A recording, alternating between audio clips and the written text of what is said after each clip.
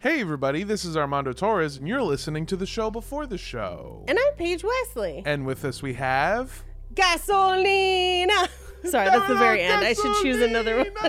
No, it's fine. Now you gotta listen to the entire show to understand why we're making these Tiger Yankee! We're that back. song is old, too. Like, Yeah. it's not a recent song. No. But it is a goddamn classic. It's a Paige. banger. We are back with Doc Antle episode 2.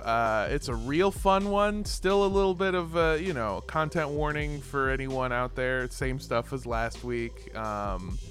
But definitely, I mean, it's not better, but it's definitely less part of it, I guess. Yeah. I would say less, a little more talk about some financial abuse, and there is some death in this one. Yeah.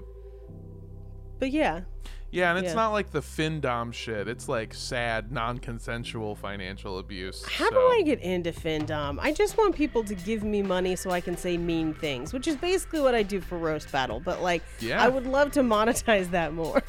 I absolutely think you could get into it. Hello, all my little pay pegs and piggies.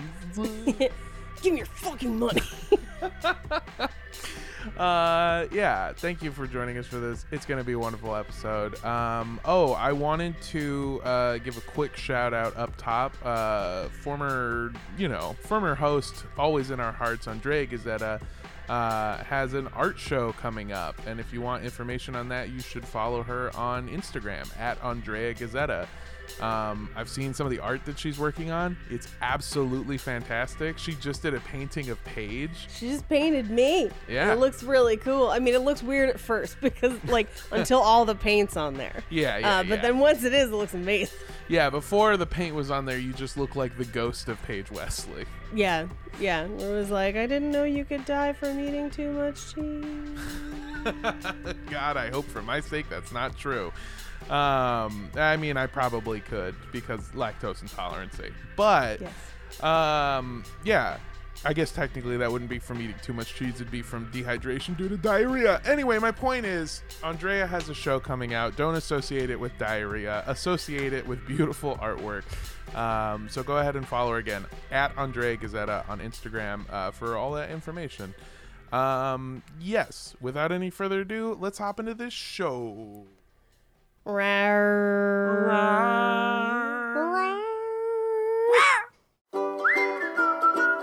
Don't drink the Kool-Aid.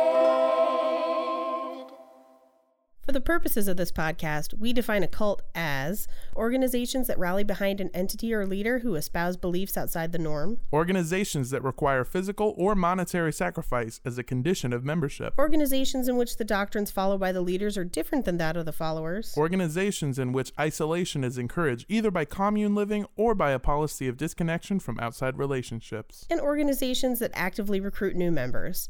All cults might have some or all of these traits, and as always, these are our opinions. Thank you for tuning into Cult Podcast. I'm Paige Wesley. And I'm Armando Torres. And with us we have teenagers still for a little bit. I'm so sorry. No. It's not as much as the last one. Mm-hmm. Allow me to explain a little bit.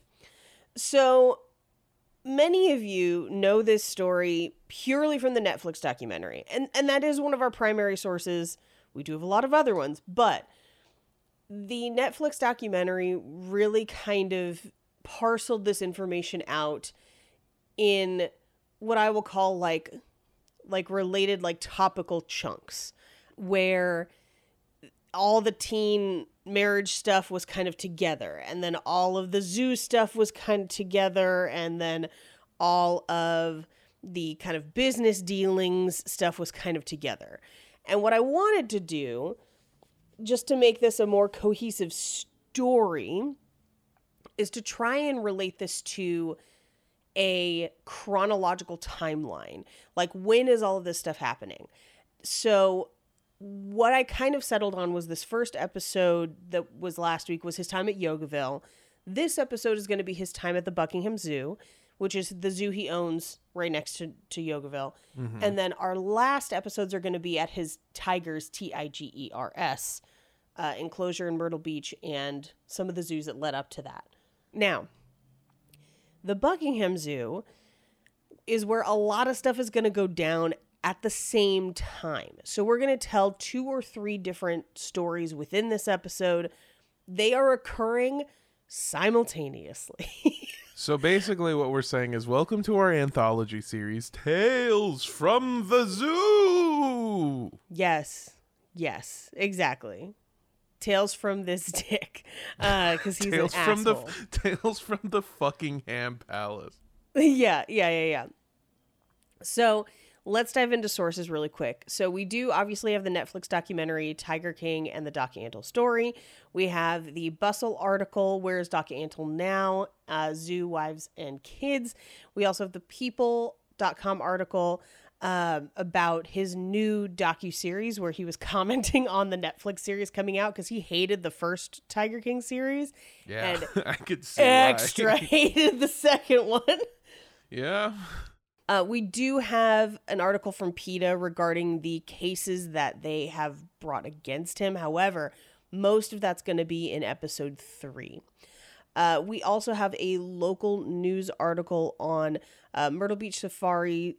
Doc Antle denies allegations of past sexual relationships with underage girls. We have the Radio Times article, Who is Doc Antle? We have the Winchester Star, again, a local newspaper. Judge rules for prosecution of wild animal cruelty case. That's actually going to be next week, mostly as well. There's some stuff that we're pulling from it, but it's largely going to be next week. We have the MyrtleBeachSafari.com, basically their website for his Myrtle Beach Safari Park. Again, that's mostly next week. And we have the RollingStone.com article from 2015 on Doc Antle and his Myrtle Beach Zoo. Are you ready?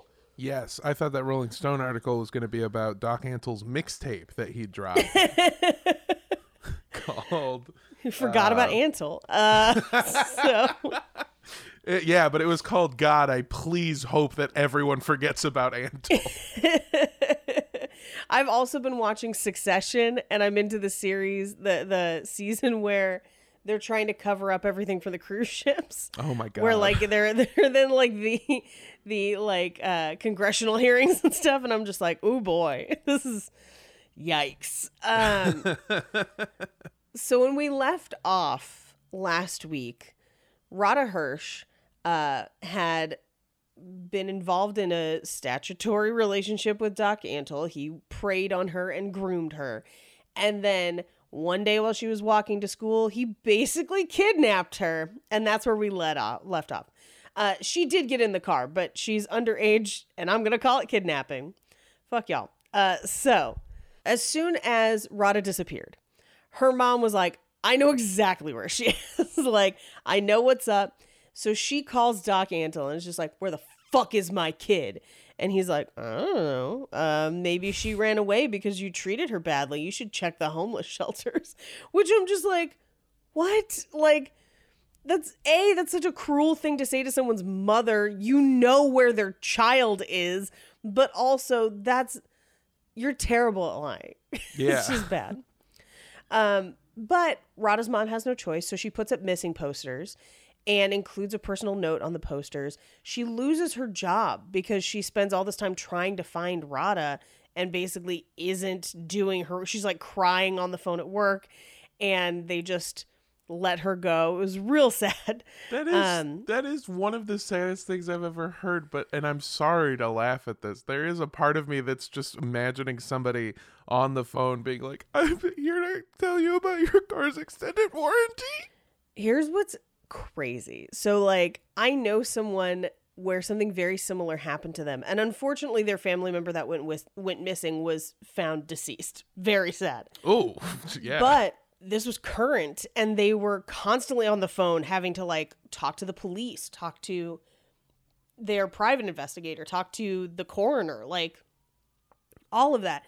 And it becomes like a full-time job. Like, it's really, really rough. And so I could definitely see how it could impact your work. Thankfully, their workplace was like, hey, we're going to give you just time off.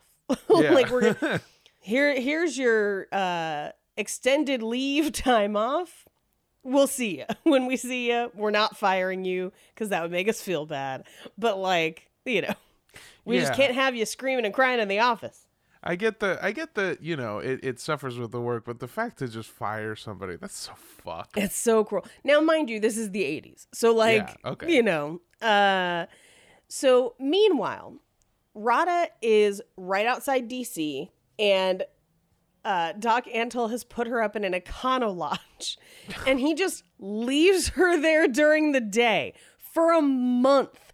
She's just like chilling, watching daytime TV, and she basically said she was super bored. And at a certain point, she decided that she had to call her mom and let her know that she was okay so that her mom would stop worrying. But again, this is the 80s, so she calls collect.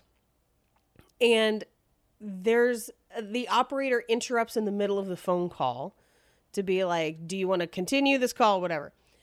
And her mom tells the operator, my daughter's been kidnapped. Please trace this call. Where is it coming from? And because she called collect, they were able to at least trace where the call was. Ooh.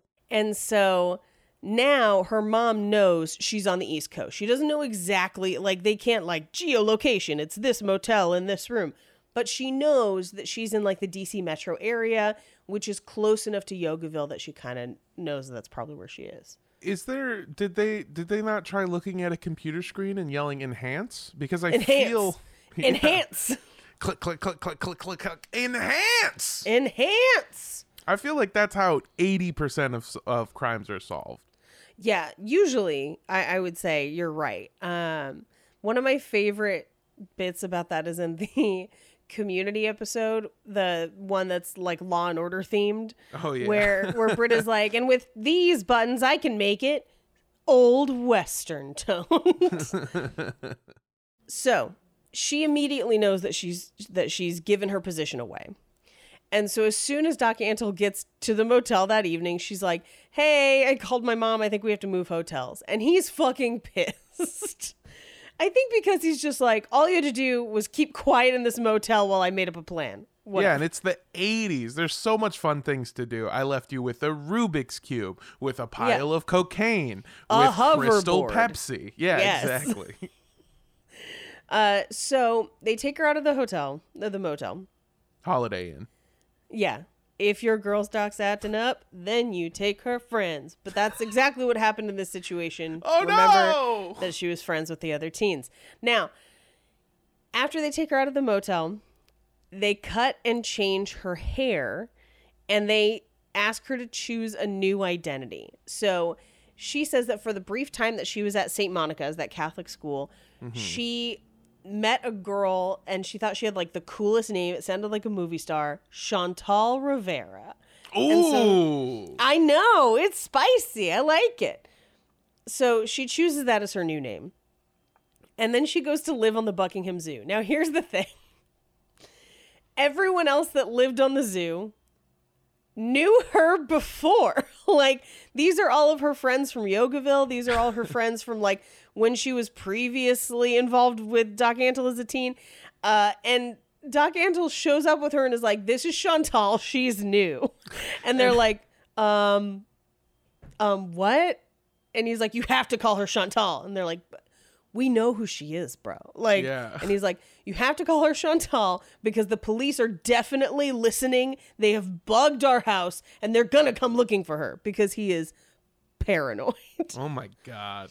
Yeah, And- just imagine somebody walking up to you and just being like, hi, I'm Chantal. And they have to just be like, no, you're not. What are you talking about? It's like if I showed up like one day and was just like, thank you for tuning into Cult Podcast. I'm Chantal Rivera.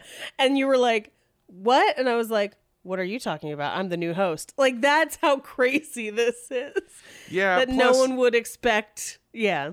Yeah, and plus, no one actually knows this, but Paige Wesley is a stage name. Her Yeah. real name is Chantel Rivera. Rivera. But also, there have actually been multiple Paige Wesleys. Every time you get killed in the line of duty, a new person assumes the name Paige Wesley, and the original Paige Wesley has been living like a king in Patagonia. It's like 007. One day Yeah, the old Paige is exactly. going to show up, and it's going to Yeah, be yeah, fun. yeah. Yeah, exactly. And I'm going to teach that new Paige Wesley what's what. My favorite Paige Wesley was Sean Connery. No, it wasn't. That guy. That Bond was especially rapey. Now that I think about it, He's especially rapey and has the most misogynist one-liners. And for some reason, that's why it makes me laugh so much. And it shouldn't. It's not great. It's bad. But there's a part of me that's just like, the 60s. So anyway, back to the 80s. So everyone's like, that's our friend Rada. And he's like, Chantal. And they're like, okay, Chantal. Great. And he kept telling them that if they referred to her as Rada, the cops would show up. But what he didn't think about was the fact that she's a missing person. And her mom knows where he lives. So, like, of course the cops are gonna show up. It's the dumbest thing in the world. So the cops do show up, but they don't have a warrant because there's no tangible proof that she's there. It's basically the mom's hunch. So they show up to question them at the zoo, and they are met with guns, where every person on the zoo basically gets a shotgun, stands at the gate, and they're like, you're not coming in. Bring us a warrant or else. And they can't get a warrant. So they fucking turn around, and Chantal Rivera lives to train tigers another day. So, like, there is a couple opportunities where people are like, we know she's there, but we can't get to her, which is infuriating. Like, if you're the mom, this is, like, maddening. I do want to say this. The people on the zoo had I would say, like, a duty, like a civic or maybe just human duty. Moral? I would say a moral duty. Yeah. I've said moral duty, and it just sounds like a piece of shit that's real nice. It's Mr. Hanky is It's a moral Mr. duty. Hanky. He's like, do the right thing. Bring a towel. Yeah.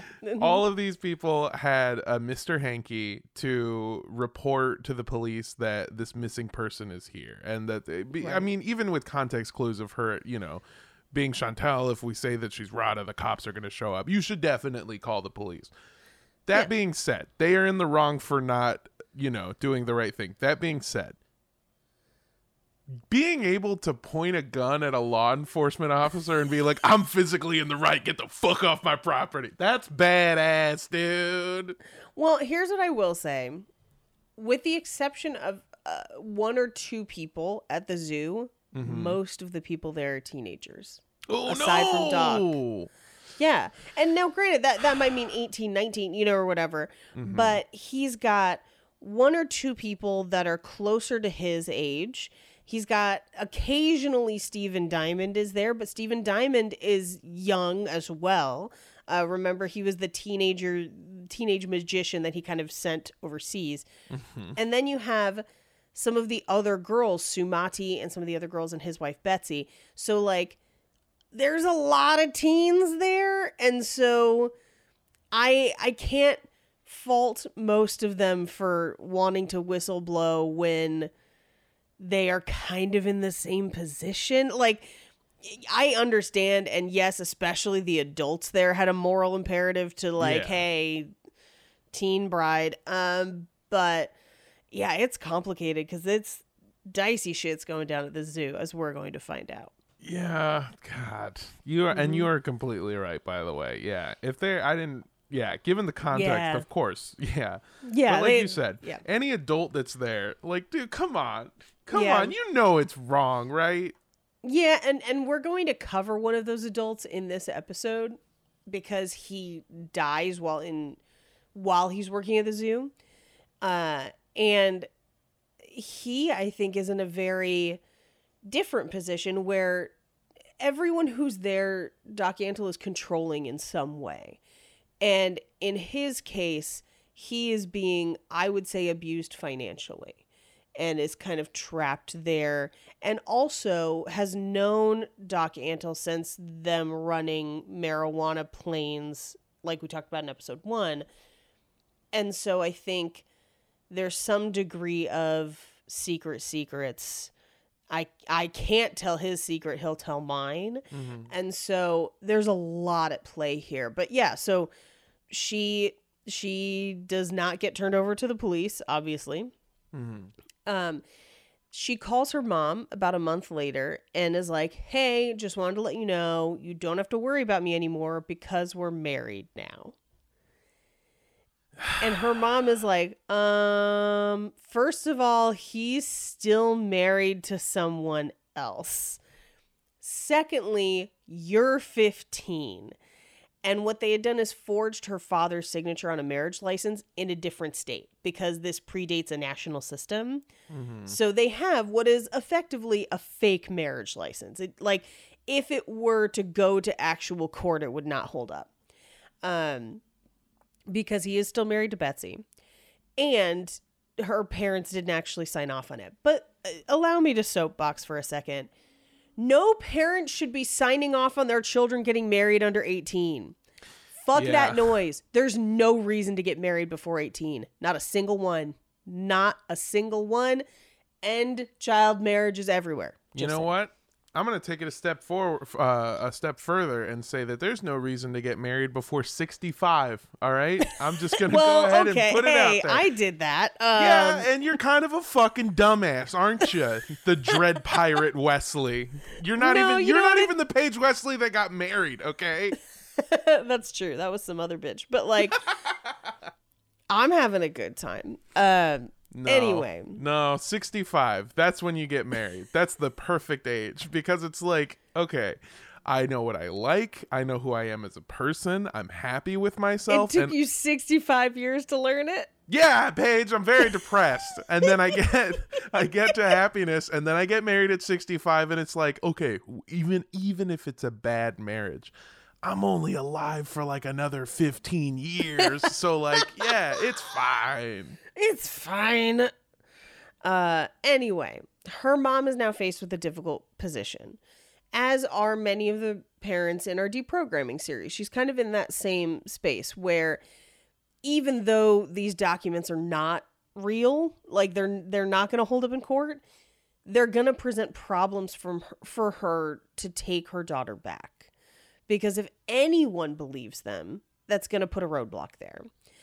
And so she called a friend, and her friend gave her the advice of like, you can drive there and drag her back kicking and screaming, and she'll hate you for it. Because right now she doesn't see a problem with where she's at. But if you let her know that you're supportive and you're there for her, one day she's going to want to come home, and you want her to be able to pick up the phone and say that she's coming home, and for you to just immediately rescue her, essentially. Which is a super tough decision to make because she's a fucking teenager and is being abused. But at the same time, it ends up working out. I mean, because she's underage, I don't know if I could have made that same decision. I mean, I would have really struggled with it if it was my kid. But at the same time, this is like the people who have to kind of examine whether or not they're going to deprogram somebody. Do you want to drag them out of a situation that may make them go back harder, deeper, faster than ever before? Or do you want to be there when they're ready to leave and they've gotten to a point where they have realized that for themselves and are going to leave permanently? Yeah. So it's difficult. It's a difficult choice. That's something that we've, covered a lot. And I'm actually willing to amend my married at 65 thing for this because, okay, no, hear me out. Okay. I still think you should get married only after you turn 65. But I think you should have children when you're 19. So that way, when they're a teenager, you're still in the prime fighting condition of your life. And you can go wherever they are and beat the shit out of anyone who's trying to kidnap them Liam Neeson style. There you go. I mean, that's true. Because, like, if I had a baby right now, then by the time that baby is her age, I will be like 49, like almost 50 years old. And my back hurts now. So like, you know. Yeah. See, that's what I'm saying. If I had a baby at 18, when they were 15, I would have been, what is that? 33? I think. Yeah. 33. I mean, I would have had to, I'm going to have to stretch before, you know, maybe like spend a day just kind of like retracing the steps, go to the gym for a week. But then I'm on the road, baby, and I'm kicking Doc Antle's fucking ass, homie. I'm going to have to compensate by just getting fucking strapped.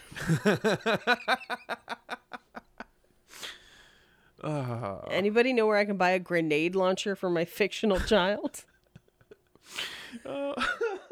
Anyway, so she basically agrees to disagree and is like, I don't like it, but it's the way it is, and I want to continue to have a relationship with you as my daughter.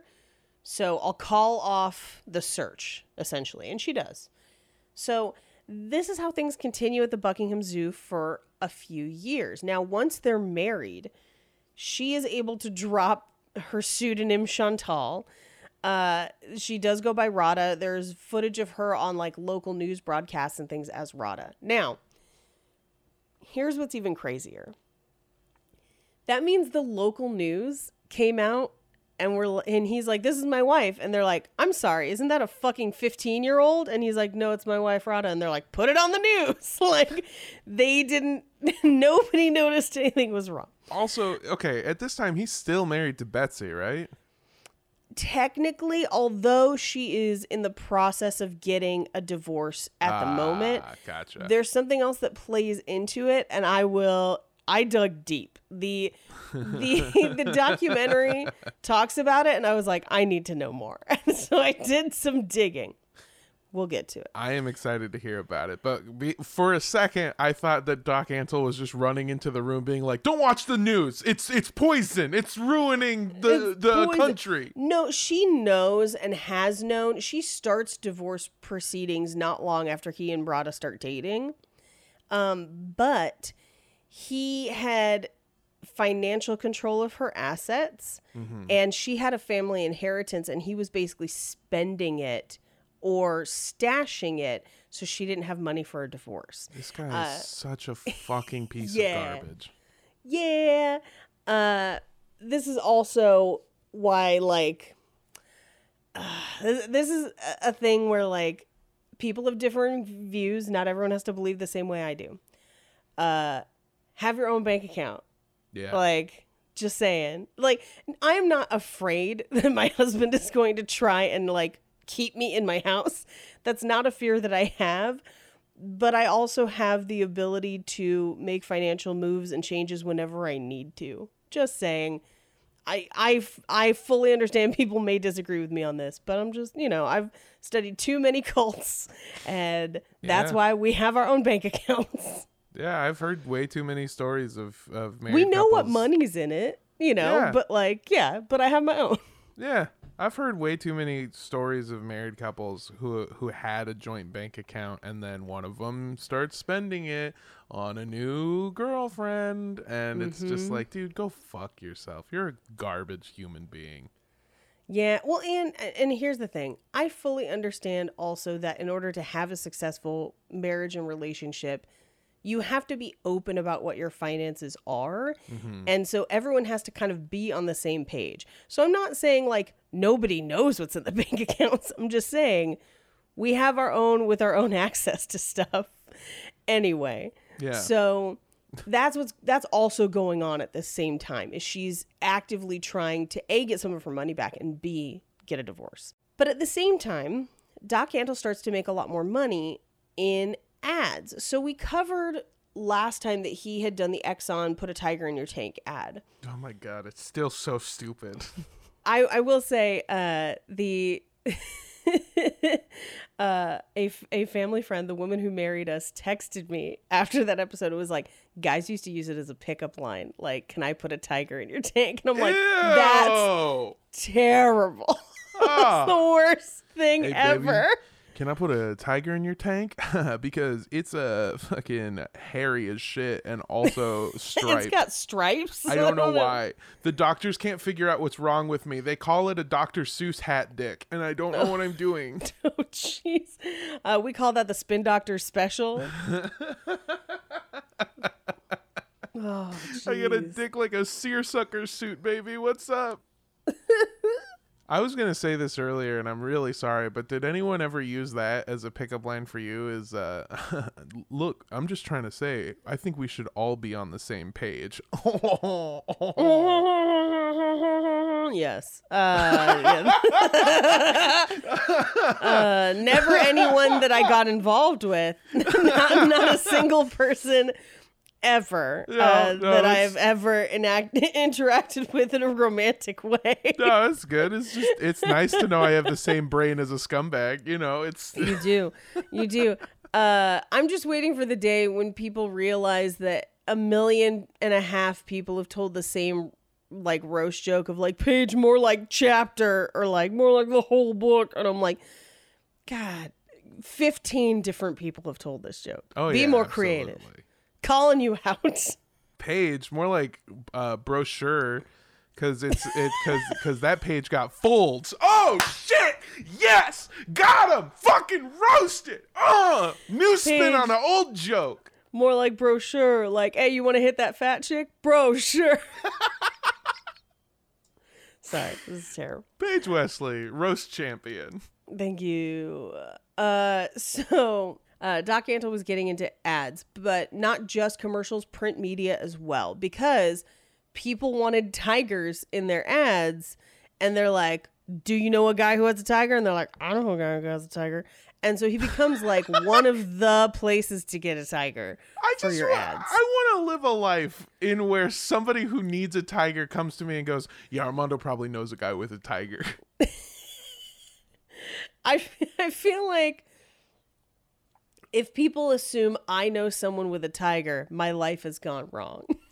I don't know. There was a period of time, I'm pretty sure I talked about it on the show before, but there was a period of time where a guy who lived in the building that I live in had a crocodile in his, or no, not a crocodile, an alligator in his bathroom, and a pet monkey also. And he was evicted. Yeah, of course. Yeah. You can't be Doc Antle in a fucking Los Angeles building. Are you fucking crazy? Oh my God, that's nuts. But I feel like if they're like, Paige knows a guy with a tiger, it's because I've gotten super into cocaine. Like, if you're ever like, I bet she knows a tiger person, check me into rehab. Things have made a turn.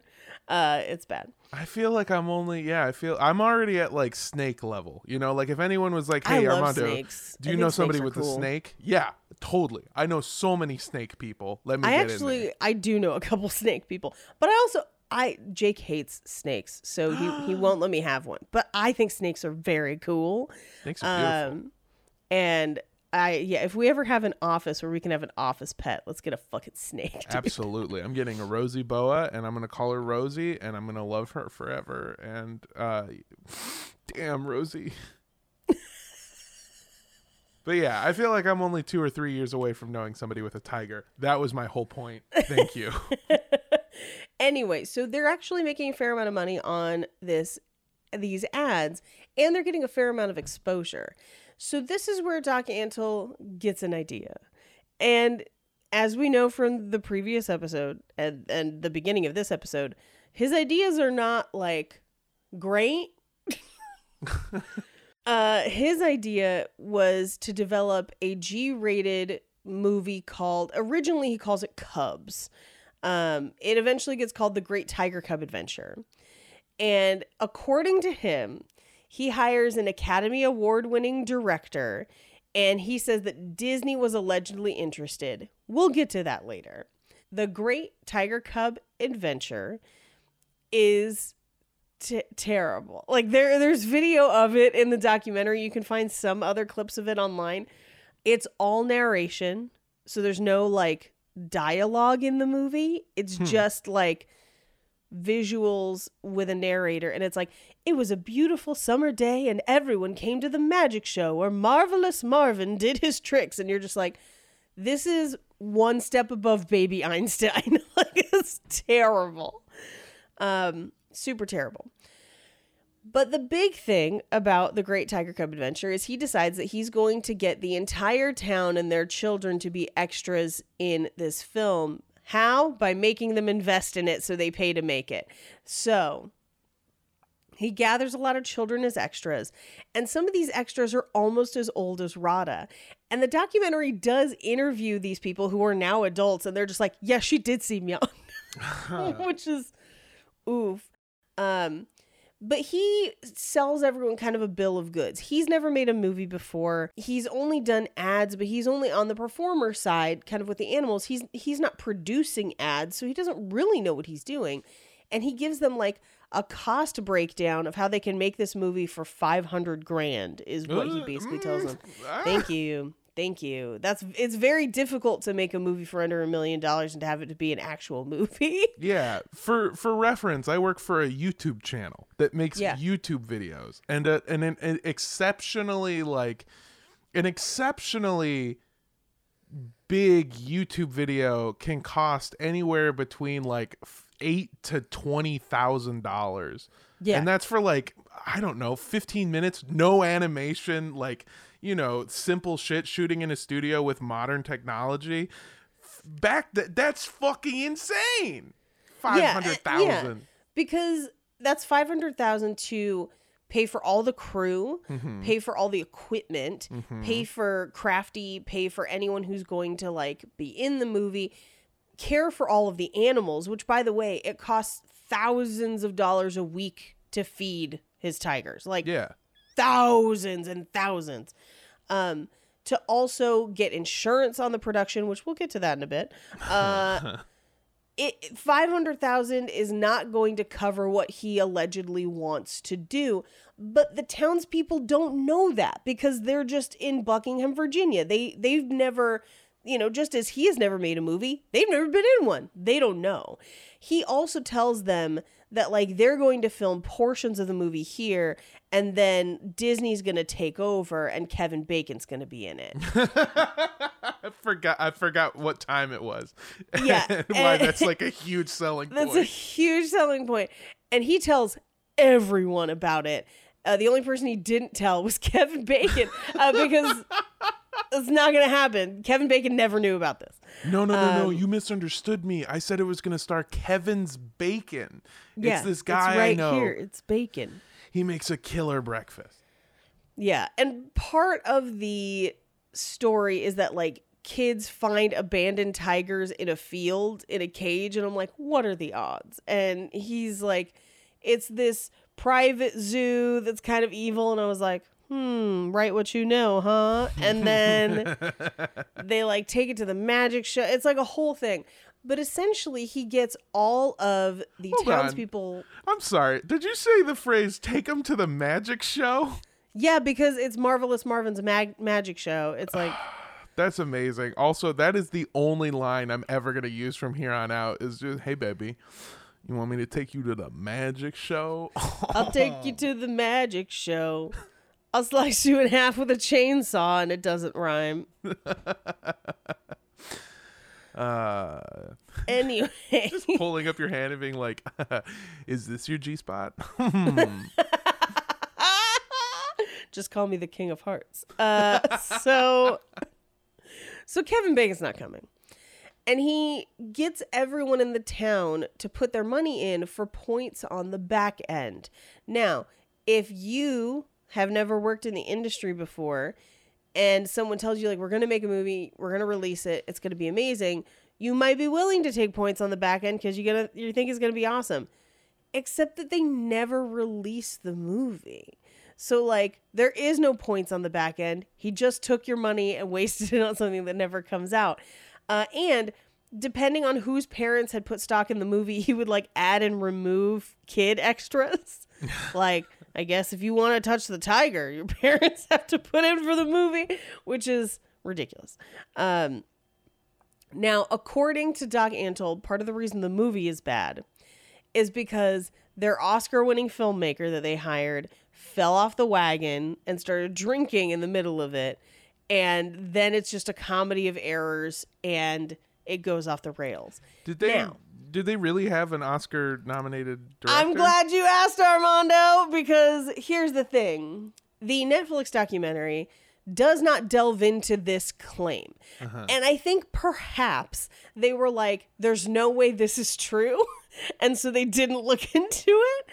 I don't know. Or maybe this hit the cutting room floor. But I'm like, he keeps saying Academy Award winning, Oscar winning filmmaker. I have to know who this is. I need to find out. And thus begins my rabbit hole for this episode. Also, a lot of the money that he's essentially kind of like holding from Betsy's accounts is going into this movie. That's part of, well, like, she's trying to get the divorce. It's like a whole thing. Anyway, okay. So I found the director. His name is Robert P. Davis. That doesn't sound familiar, I'm sure. Well, he won an Oscar in 1961 for a short film he made called Day of the Painter. That's it. Following that Oscar, he wrote a full-length screenplay for a movie called The Pilot. I'd like to read you the description of that movie now. Mike Hagan is a pilot in passenger service and candidate for the honor Best Pilot of the Year.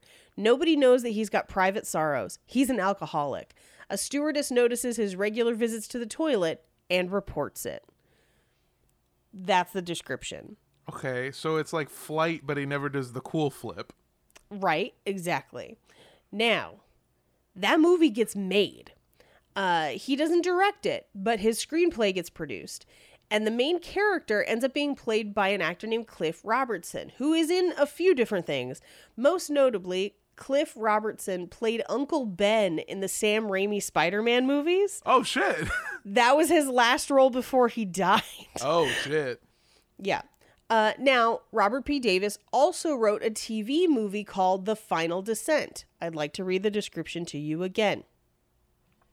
A commercial pilot is forced to keep a plane aloft that was struck mid-air by another plane to keep it from ripping apart, even as the fuel is running out and the air and cabin pressure are dropping. Now, this actually has a few famous people in it, and it did get made. It is a TV movie. One of them is John Delancey, who played Q from Star Trek Next Generation. Yeah. But also a man named Robert Urich, who was on The Love Boat for a long time. And also a ton of wild 80s movies, most of them made for TV. I wanted to highlight one in particular. It's 1984's The Ice Pirates. And the tagline for the movie is, "You have to be there to see it." Okay, that's actually perfect because you said Ice Pirates and Ice I went, what the Pirates. fuck does that mean? You gotta be there to see it. Oh, yeah, okay. Yeah, yeah. All right. All right. When I tell you that the poster makes just as little sense, Oh I my mean, God. it's just an 80s poster of like action, guns, but ice pirates. I found looks like I found a description here. Ice Pirates. A commercial pilot with an alcohol problem. Do you think this guy ever saw Flight and was like, damn it, I was so close. Do you think he potentially has an alcohol problem and was getting his pilot license? Yeah, I do. I do think that.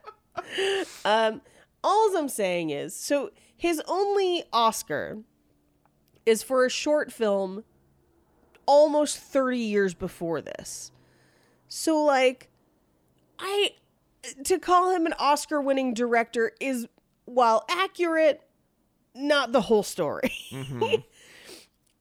And I don't know if this is a case of him being like, I want an Oscar, and Doc Antle being like, well, fucking sign me up, and kind of Doc Antle got screwed on this, or if this is a case of Doc Antle hiring who he could afford and then telling everyone that he won an Oscar to make it seem legitimate. I'm not sure which one. I feel like it's more the second one. I feel like sometimes you get a good deal on something and everyone else is like, hey, that kind of sucks. And you're like, no, this couch is great. I only paid $50 for it. And everyone else is like, yeah, I see why. It's already sunk in where my butt goes. Yeah, this couch won an Oscar 30 years ago. I don't know if you know, this couch was in The Departed. Oh, no. Anyway, so it's not the amazing crew that he's making out to be. No one has connections to Kevin Bacon. Disney's not involved in this at all. Or at least, if they are, it's because he did some ads for Disney or a Disney affiliate, I would say, and was just like, I'm making the Great Tiger Cub Adventure. And they're like, good for you. And he's like, Disney wants in. Like, we know a million people who have done shit like that. So it's not going great once production starts, because they're dealing with tigers, and tigers that are like, some of the tigers are trained for the ads, but they would only take specific tigers. Not all of the tigers are trained. So they also don't have proper containment. So tigers are breaking out. They bite a guy during filming. He's fine. And they come to find out that they had insurance on both the animals and all the camera equipment, but not on the actors. Oh my God. Who are like up close and personal with a tiger. When anyone voiced any concerns, Doc Antle would be like, hey, any child movie with animals sells big. Which, here's the thing. He's not wrong. Like he's full of shit, but that statement is not, if that makes sense. Yeah. Anyway, everyone in the town thinks they're going to be paid for their work on the movie or famous, but neither of those happen because the movie never gets released. And any payout that happens would have gone to Doc Antle because it would have paid off, like, air quotes, expenses first. And around this time, and in reference to this project, the documentary has a really good quote from Steve Diamond. Steven Diamond? That's probably a fake name anyway. Stephen Diamond, where... No, Paige, that's his God-given birth name. It's me, Jennifer Ruby. He said, nothing good comes from being associated with him, and he will damage you. If there's money to be made, you're not going to be the one to make it. Which basically, I mean, that tends to be what happens for kind of the rest of his business dealings. But specifically, Stephen Diamond's on the receiving end of this. We talked a little bit last week about his contract to go to Korea and do 3 shows 7 days a week and special VIP performances. And he was working almost 18 hours a day and not making any money. And as a result, and probably due to some genetics, his hair starts falling out. And Doc didn't like it. And so he forced him to get hair extensions that they glued directly to his scalp. Which, by the way, is not how hair extensions are supposed to work. What? All of this? What? Yeah. Mind you, Doc has a long mane of natural hair that is like his thing. So I think this is just a personal weird control thing. But anyway, it results in this really weird mullet. And he would sweat during shows and like hair, like tendrils of hair would fall out into the audience. I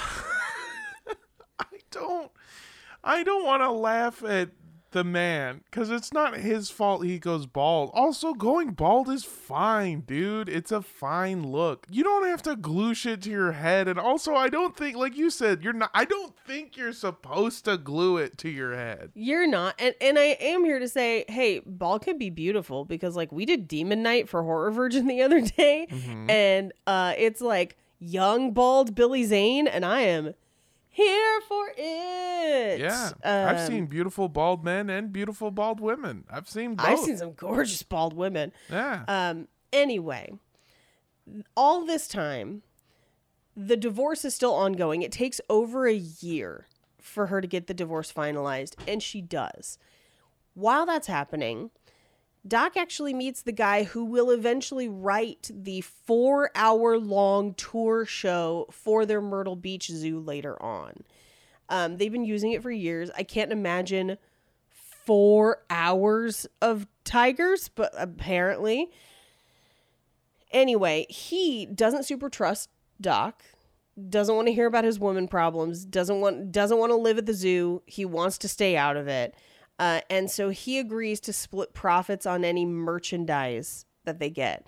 And he says that it's never enough to live on, but he was told that it was to help animals, so he agreed to it. And we'll get to that part in part 3, because there's some questions about those charities. But that's a part 3 question. Okay. Anyway, back to Radha. Radha is over it. She is not having fun because she's a fucking teenager. Like, she wants to be a teenager. And as they were going out on these advertising jobs, she was getting offers for modeling jobs where, like, she'd be the one sitting with the tiger, or she'd be the one kind of walking through the scene in a commercial. And so she kept getting offers for modeling work, and he wouldn't let her take any of it. And so she was really disappointed. I think it's because he doesn't want people looking at her. Yeah. And I think he thought that they might find out she was underage, and any sort of having to verify her was potential for it to kind of, blow up in his face. My thing is the idea that somebody that you like gets an opportunity that is something that they're super excited about, and not acting like super happy and enthusiastic about, like, that kind of shit happening. And then I'm Right. realizing that I'm trying to, like, use rational thinking on why Yes. Doc Antle does shitty stuff. You can't. It's impossible. Yeah, he's just a You can't shitty apply guy. logic to the creator of the Great Tiger Club Adventure. What do you do? What are you even trying to do? Anyway, so one of the big contentious points in their relationship was her ability to get a driver's license. She wanted one. He wouldn't allow her to have one. She's old enough to get one. So she goes and gets a driver's license anyway. And he's super angry about it. But her mom is like, yeah, you should get that driver's license. It might come in handy someday. Like, because her mom had kind of played it nice, they still had a relationship. They still talked.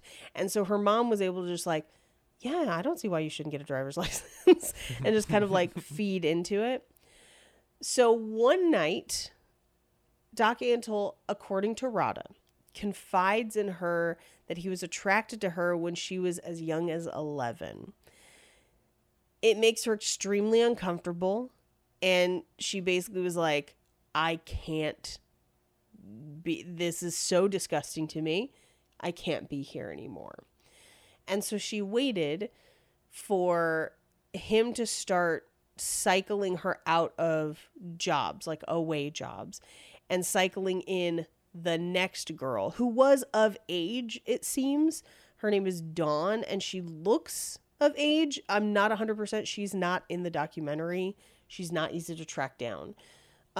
She appears to be of age. Can't verify. Meanwhile, Radha is 17 years old. She waits for him to be off on a job with Dawn. She calls her mom and is like, I'm leaving. We're driving out tonight.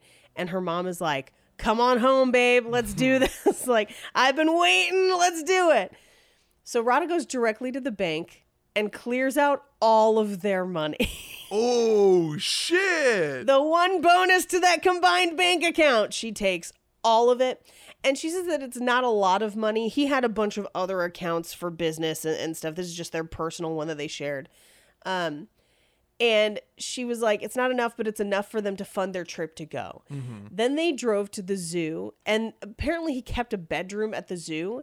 And so she ransacks the zoo for everything that was hers, and gets to the bedroom and finds another woman's perfume and a vibrator in the nightstand. So she knows he was already cheating on her.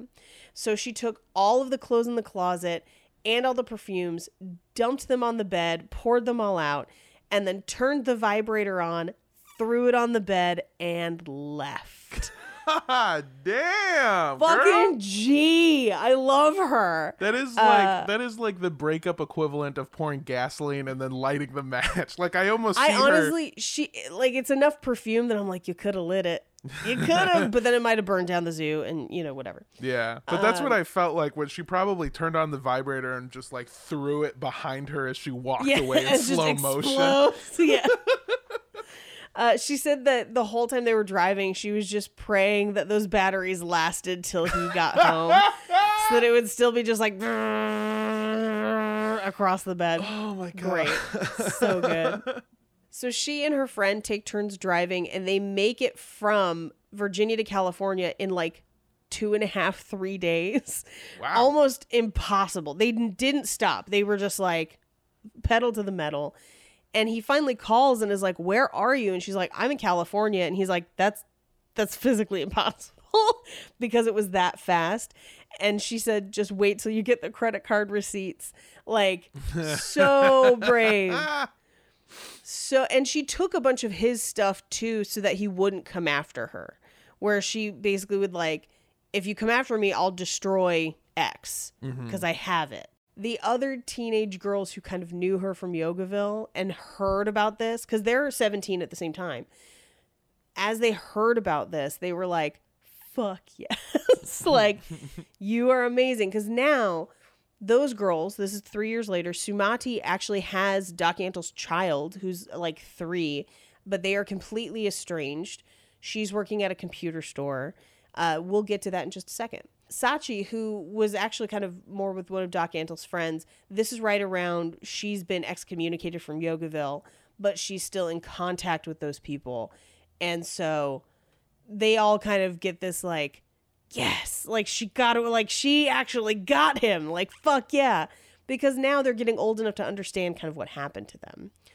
So the other girls in interviews, when they talk about kind of watching Radha escape, they all have kind of their own stories of how they got out. For Sumati, it was working at that computer store and kind of finding a way to make her own money and not be tied to him or to Yogaville.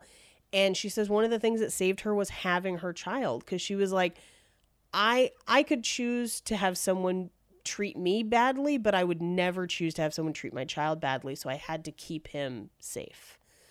So now we're going to kind of backtrack a tiny bit, because we have to talk about Mark Topping. Now, if you remember from the first episode, Mark Topping was one of the ones working in marijuana with Doc Antle back in Arizona, who ends up in Virginia.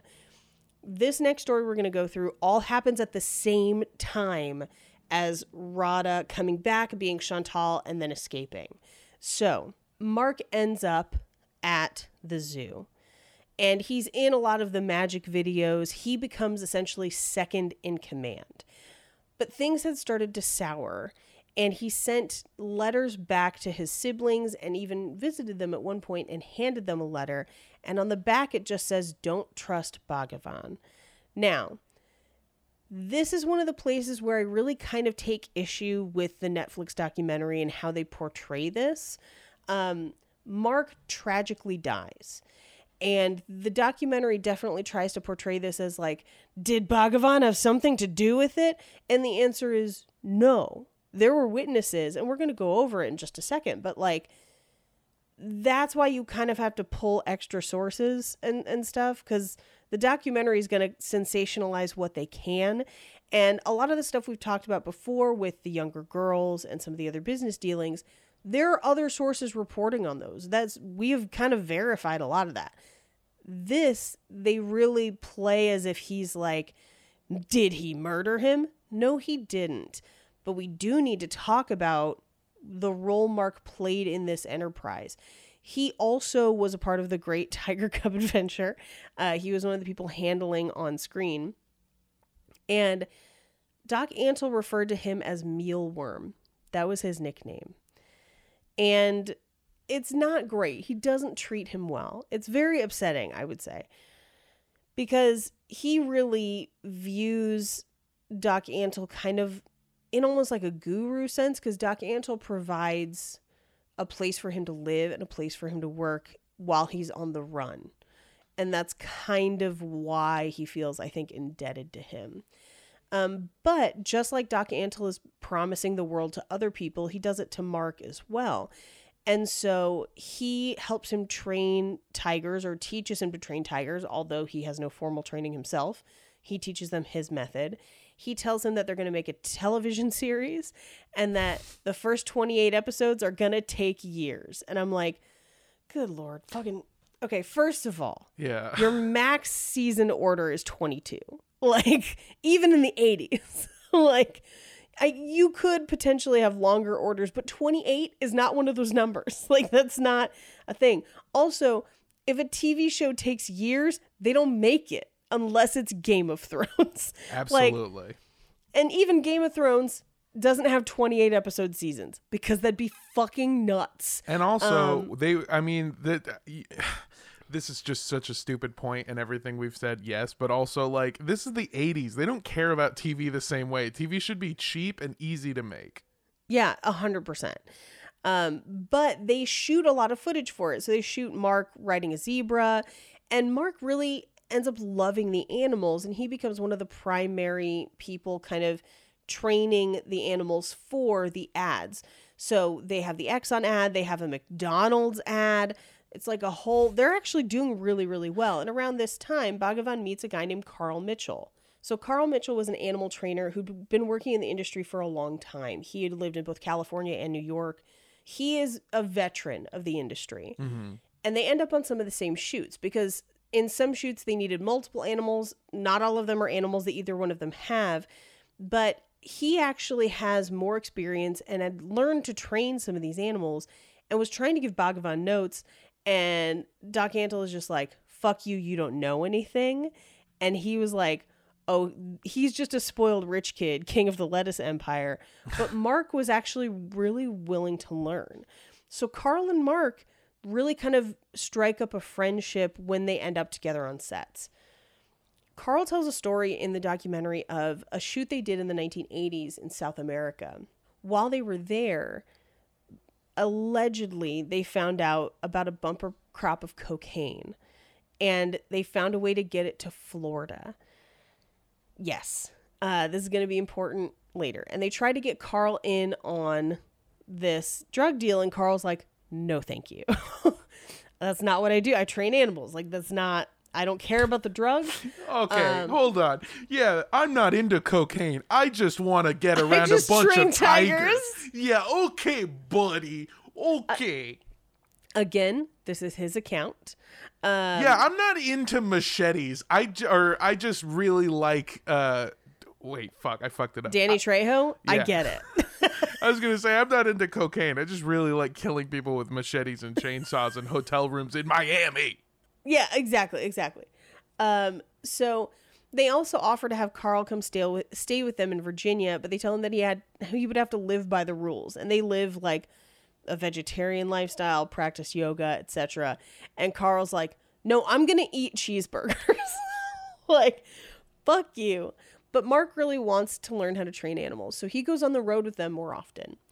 And according to Sumati, for a time, kind of during the changeover between her and Radha, she was, quote, the traveling mistress.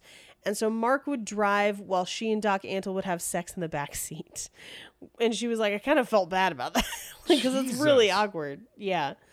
And they said that Mark never complained, that he was very, very sweet and kind. And he slept in a non-insulated trailer with a wolf dog that he had raised from being a puppy. And the only food he was allowed to eat was basically rice and beans. That's what Doc Antle provided. And he worked 24/7. And he finally starts writing letters to his family saying that he kind of wants out. He doesn't see a future for him here. He ends up going to Reno for a magic show that Carl had kind of helped broker. And at this point, he talks to Carl about wanting to get out and tells him that Doc Antle owes him money, particularly some of the money from that cocaine deal. So this is what kind of leads people to think that Doc Antle was involved in his death. He's not. It's a tragic coincidence, but like, it's not great. But there are a ton of accounts of Doc Antle stashing money. So Stephen Diamond actually saw him literally stash like a trash bag full of bills under one of the trailers. And Doc caught him and said, if you ever mention this again, you'll never see another sunrise. Whoa. Yeah. Okay, that's kind of a badass line, though. I know. According to Mark, he was owed tens of thousands of dollars for his work, but also participation in some of those drug deals. And he loved the animals, but he wanted to be able to have a life outside of it. And as we'll find out a lot more in episode 3 when we go through it, if you work with Doc Antle and you work with his animals, that is your life. You do not get a life outside of it. You work 24/7, essentially. And so Mark took some time off to visit his family in Arizona and was trying to find jobs and was planning on leaving and coming back, but he never gets to. In May of 1989, they film a commercial in the computer store where Sumati was working. And during that filming, it's been a couple years since Sumati and Doc had a relationship, and Sumati kind of avoids the commercial because it's awkward. But she does run into Mark and he asks her out. And so they plan to go on a date a couple days later. As she's leaving, Doc Antle confronts her by the car and tells her that he's leaving Radha and I want to marry you, Sumati, a second time.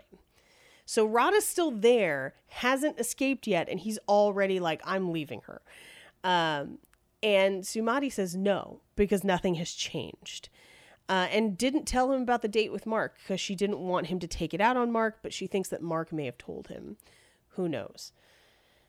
Anyway, the day of their date arrives and Mark goes hiking before the date at Crabtree Falls.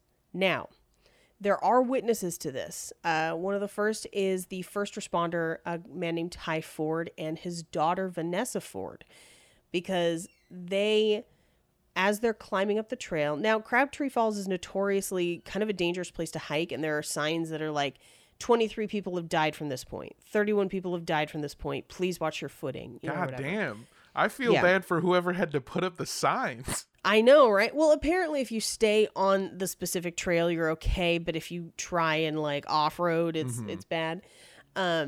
Anyway, a woman coming down the trail tells them, did you see that boy fall? He must be dead. He hit awful hard. And they look kind of over and they can see part of Mark's body. So they make their way down.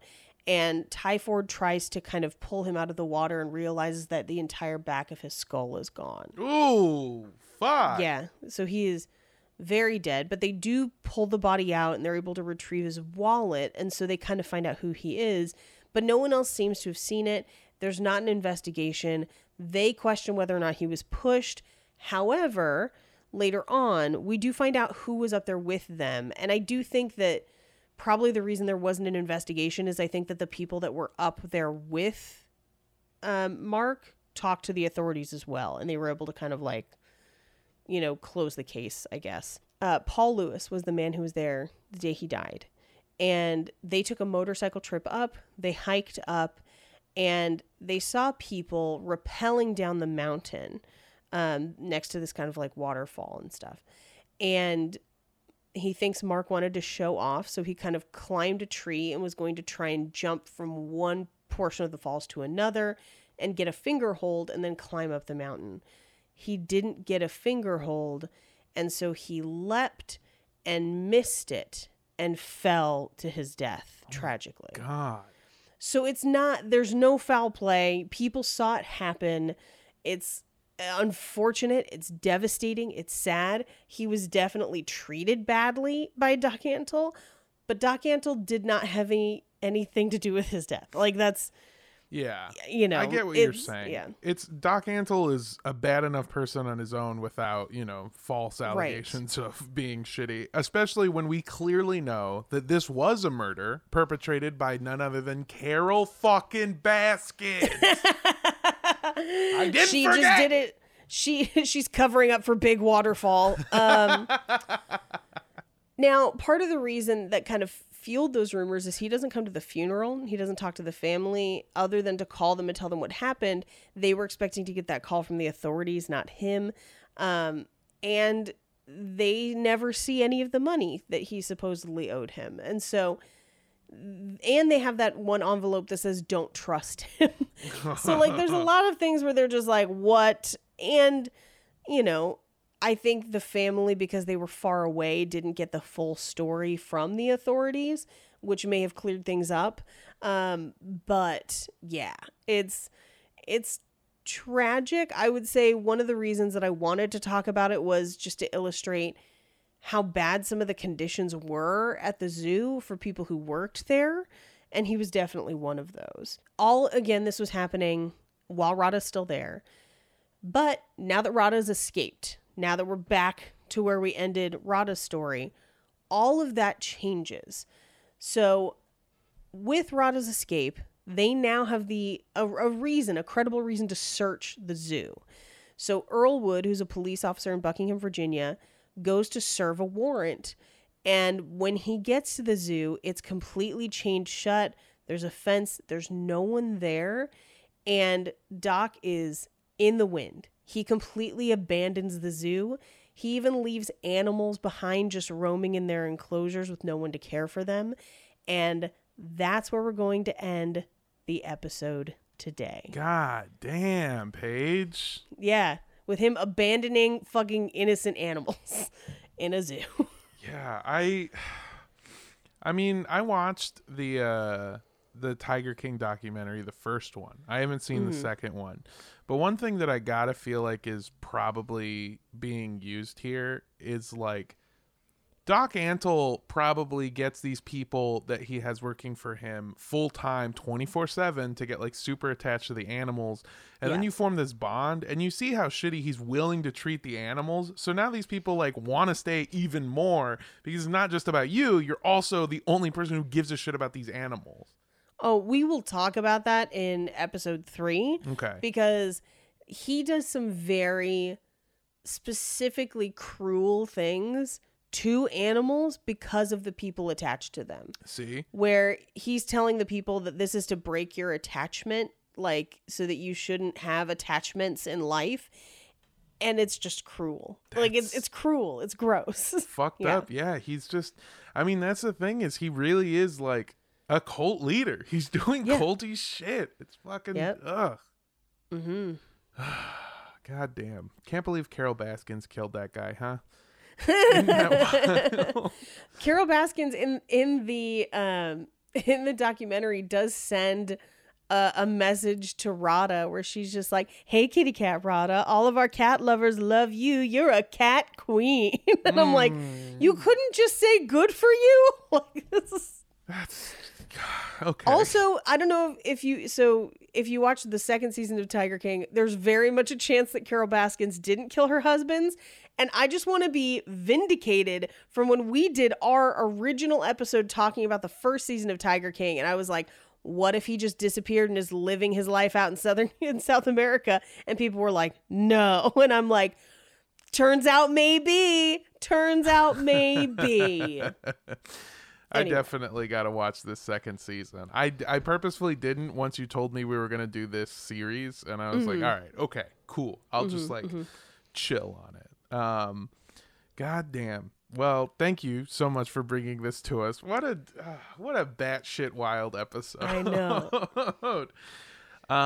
Hey, if you want to support more batshit episodes like this, consider donating to our Patreon. You can go to patreon.com/cultpodcast to find out how you can help support the show. Also, you can listen to us on Rooster Teeth. Cock-a-doodle-doo. Hey, all my beautiful cats and kittens. You can go to roosterteeth.com or you can download the app on your Amazon Fire Stick, your Roku television, your Xbox, or your mobile device and get all of the wonderful content that we make there, but especially our show. So, pretty much the best thing they got on there. I'm just going to go ahead and say it. Yeah, whatever, dog. Yeah. Go check that out. Thank you so much for listening. If you want to find me on social media, you can. I'm at Mondo Does Stuff on Instagram, Twitter, TikTok, Twitch. I do Twitch streaming on Tuesdays and Thursdays, although I might switch it up and do it on Thursdays and Saturdays. Who knows? But yeah, go check me out. I play games. It's fun. Check me out on social media. I do fun stuff. Thank you. Have a good night, day, night. Mwah. Hey everybody, it's your girl Paige. I'm here all the time. If you want to listen to my voice more often, you could listen to Horror Virgin or Romancing the Pod or Black Card Rehab or any number of weird shit that I'm on these days. If you want to see me live the 18th in Santa Cruz, I'm still waiting on a booking link for that, but I'll be posting it on social media this week. March 4th in San Diego, potentially adding dates to that weekend, so keep an eye on my social media. And then March 12th through 14th in Austin, Texas, for undisclosed reasons that I got an email saying that I still couldn't disclose. So thanks for that. But yeah, you can follow me on Twitter at Paige Wesley or on Instagram at Rampage Wesley. Same with TikTok. I love you. Bye. There you go. Hey, if you want to support our show, follow us on Instagram. You can do that at Cult Podcast. Or on Twitter at Cult Podcast Show. You can also send us an email to cultpodcastshow@gmail.com. And if you want to send us a Tiger home movie that you've made with an Academy Award winning director, or if you want to film your homemade version of Ice Pirates, you could send that to 3756 West Avenue 40, Suite K, number 237. Like The Shining, Los Angeles, California, 90065. Hell yeah. And I think for this one, I'm going to say, don't drink anything advertised with a tiger. Don't drink the milk from Frosted Flakes. Don't drink any sort of energy drink that's tiger themed. Don't drink gasoline. Yeah. From Exxon. Anywhere else is fine. Don't drink gasolina. Don't. Damelo gasolina. I'm pretty sure that Chevron song's about gasoline cocaine. only. I think it's actually about cum. Ooh. Hold on. I'm Googling. Damelo Sorry. all your cummies. Okay. I'm looking at the lyrics right now. Daddy Yankee. Yankee. Oh no, it's not. That's totally a terrible rumor. It might be cocaine. Who knows? Yeah, either that or just El Pasión. Anyway, thank you so much for joining us. Make sure you don't drink the perfume you spill all over your ex-lover's clothes. Yeah, only drink gasoline handed to you by Daddy Yankee, and then don't drink the Kool-Aid. Bye. Bye.